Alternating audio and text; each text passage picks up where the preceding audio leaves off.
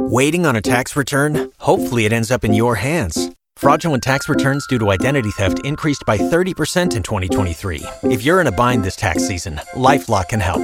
Our U.S.-based restoration specialists are experts dedicated to helping solve your identity theft issues. And all LifeLock plans are backed by the $1 Million Protection Package. So we'll reimburse you up to the limits of your plan if you lose money due to identity theft. Help protect your information this tax season with LifeLock. Save up to 25% your first year at LifeLock.com/aware.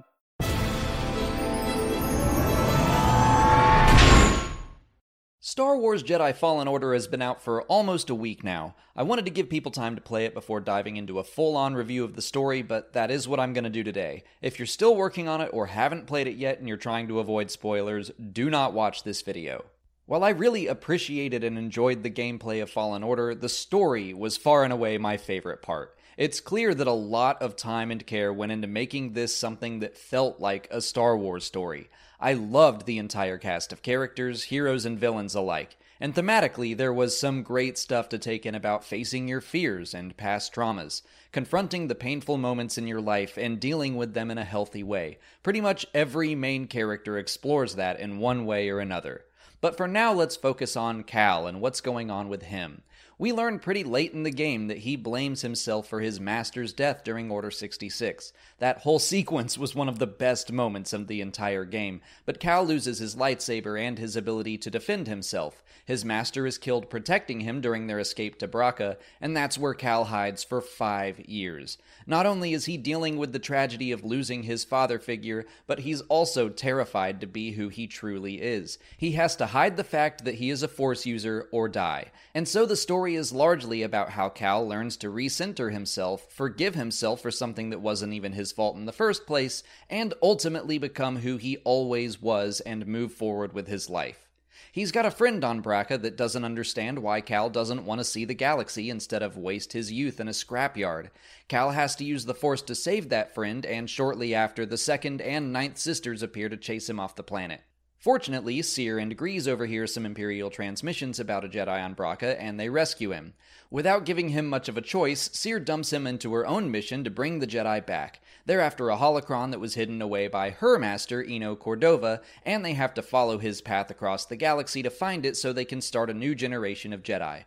In a nice touch, the game's databank specifies that Cordova got the list from Jocasta Nu, who kept it safe in the Charles Soule Darth Vader comic.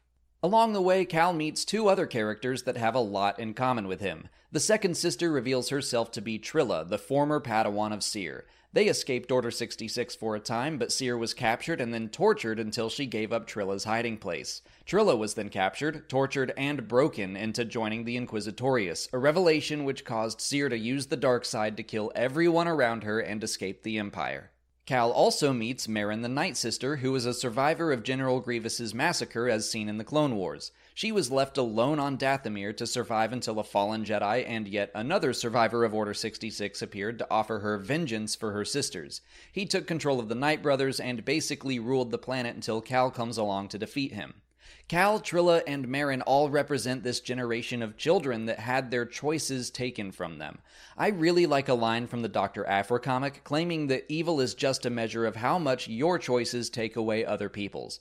By that definition, Cal, Trilla, and Merrin grew up in evil times. They had everything taken from them. Cal became ashamed and hid who he was. Merrin wallowed in her loneliness and dreamt of future plans that never came. And Trilla broke, becoming the worst version of herself, but convincing herself that she was better and happier that way. And while Seer isn't part of that same generation, she is dealing with kind of the opposite thing. She is racked with guilt over the choices she got to make. She feels responsible for the creation of the second sister, but even more so, she feels intense guilt for even briefly giving herself over to the dark side. In that short time, she killed a number of people, and she stopped trusting herself. But the idea that she could find her master's holocron and bring about a new generation of Jedi could erase her wrongdoings, especially with Trilla. She may have had a hand in creating an Inquisitor, but her legacy could be the start of a new Jedi Order. Cal faces a trial on Dathomir similar to the one Luke undergoes in the Dark Side Cave on Dagobah. Those always show our heroes their greatest fears, and Cal seems to be that A, he allowed his master to die, and B, that he will never be a Jedi. In his despair, he breaks his master's lightsaber, and that lightsaber is a symbol of Cal's trauma. It was broken when his master died, and he has been holding on to it and using it ever since. He has literally been holding on to his trauma for 5 years.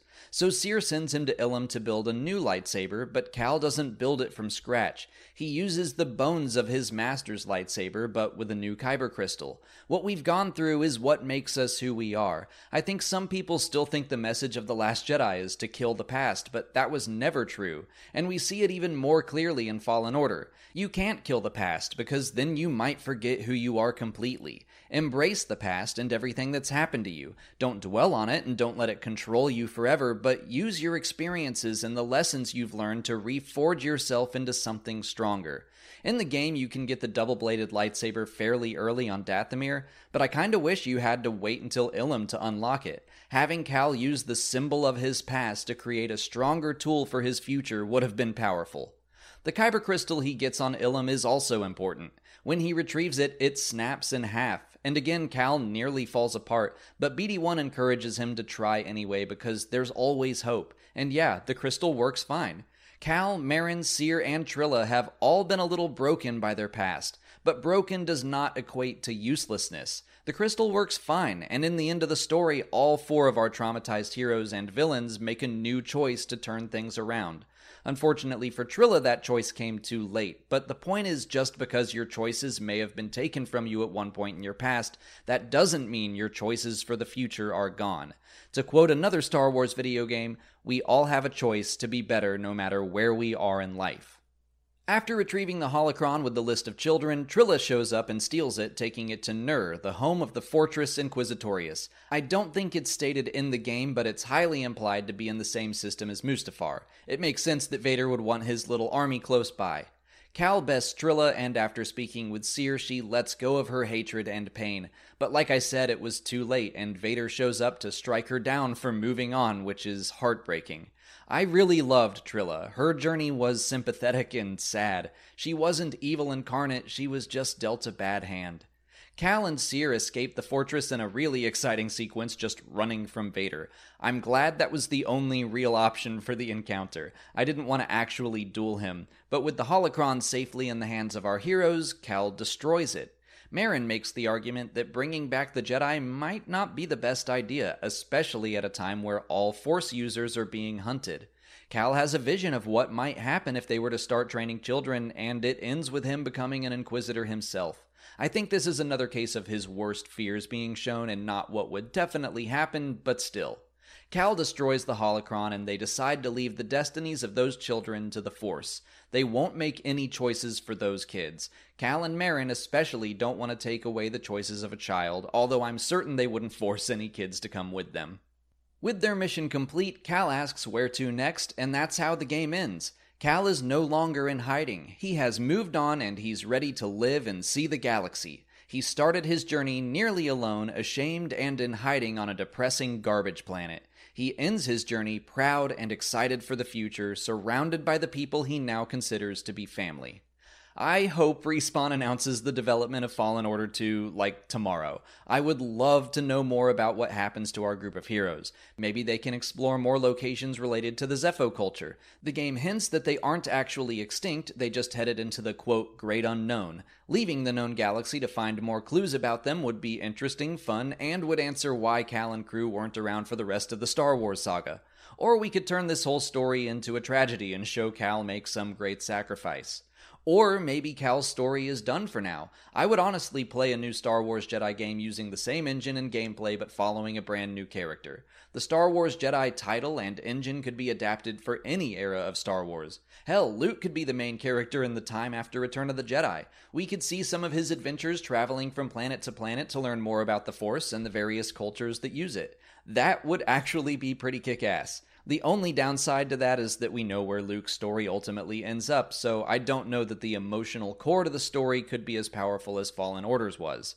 But really, as long as we had the same writing team, I would trust them. Shout out to Aaron Contreras, Manny Hagopian, Matt Mitchdevitz, and Megan Fausti for knocking Fallen Order out of the park. And of course, Cameron Monaghan, Deborah Wilson, Elizabeth Grulon, and Tina Ively were wonderful as Cal, Cere, Trilla, and Merrin. I also didn't talk much about Grease, but he provided a whole range of comedic relief as well as some surprisingly emotional moments. The whole cast did a superb job.